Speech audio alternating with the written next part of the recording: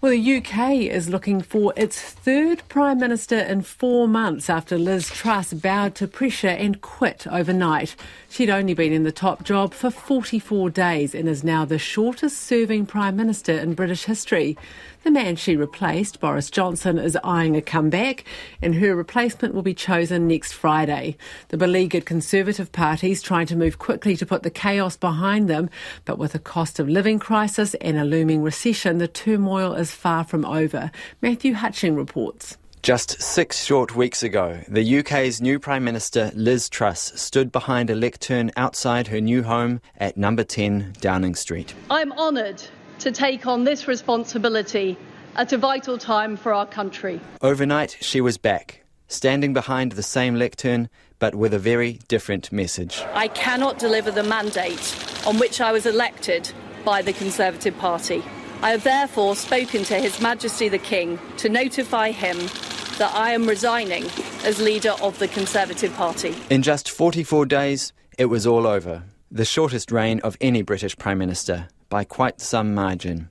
Undone by a bungled mini-budget, uncosted tax cuts, sacking her Chancellor, bringing in a new one from the other side of the party. We are a country that funds our promises and pays our debts.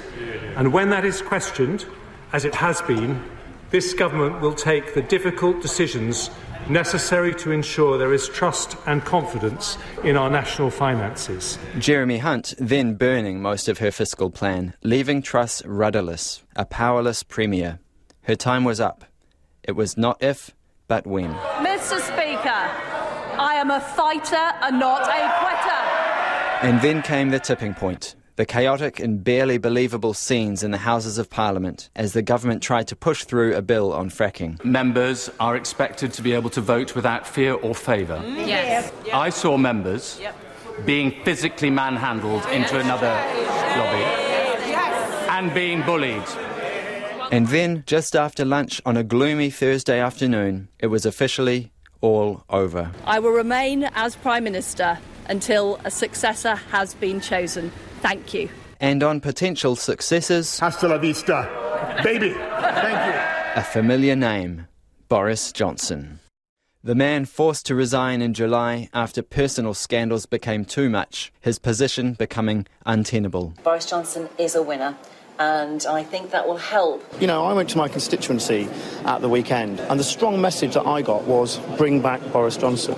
The new Prime Minister will be in place next Friday. Candidates have to have the backing of 100 MPs to be in the running for the top job. But Labour leader Keir Starmer says the whole country should be voting. This is not just a soap opera at the top of the Tory party.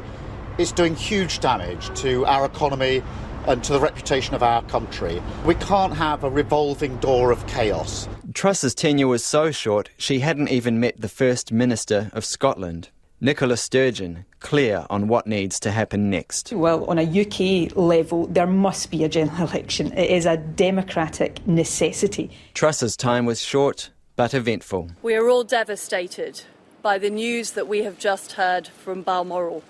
The death of Her Majesty the Queen is a huge shock to the nation and to the world. The shortest-serving Prime Minister, the last to meet the longest reigning monarch. Sworn in by Her Majesty the Queen just days before she died. She has been a personal inspiration to me and to many Britons. But as news broke of Truss's resignation, the question turns to her replacement and the future of the party. Extraordinary moment in British political history. In a little over a week, a new Prime Minister will be moving into the building behind me. The UK in a cost of living crisis, the war in Ukraine amplifying an energy crisis, skyrocketing bills now facing every household in the country. And next week, a third Prime Minister in 4 months, a Conservative party in complete disarray, the chaos by no means over.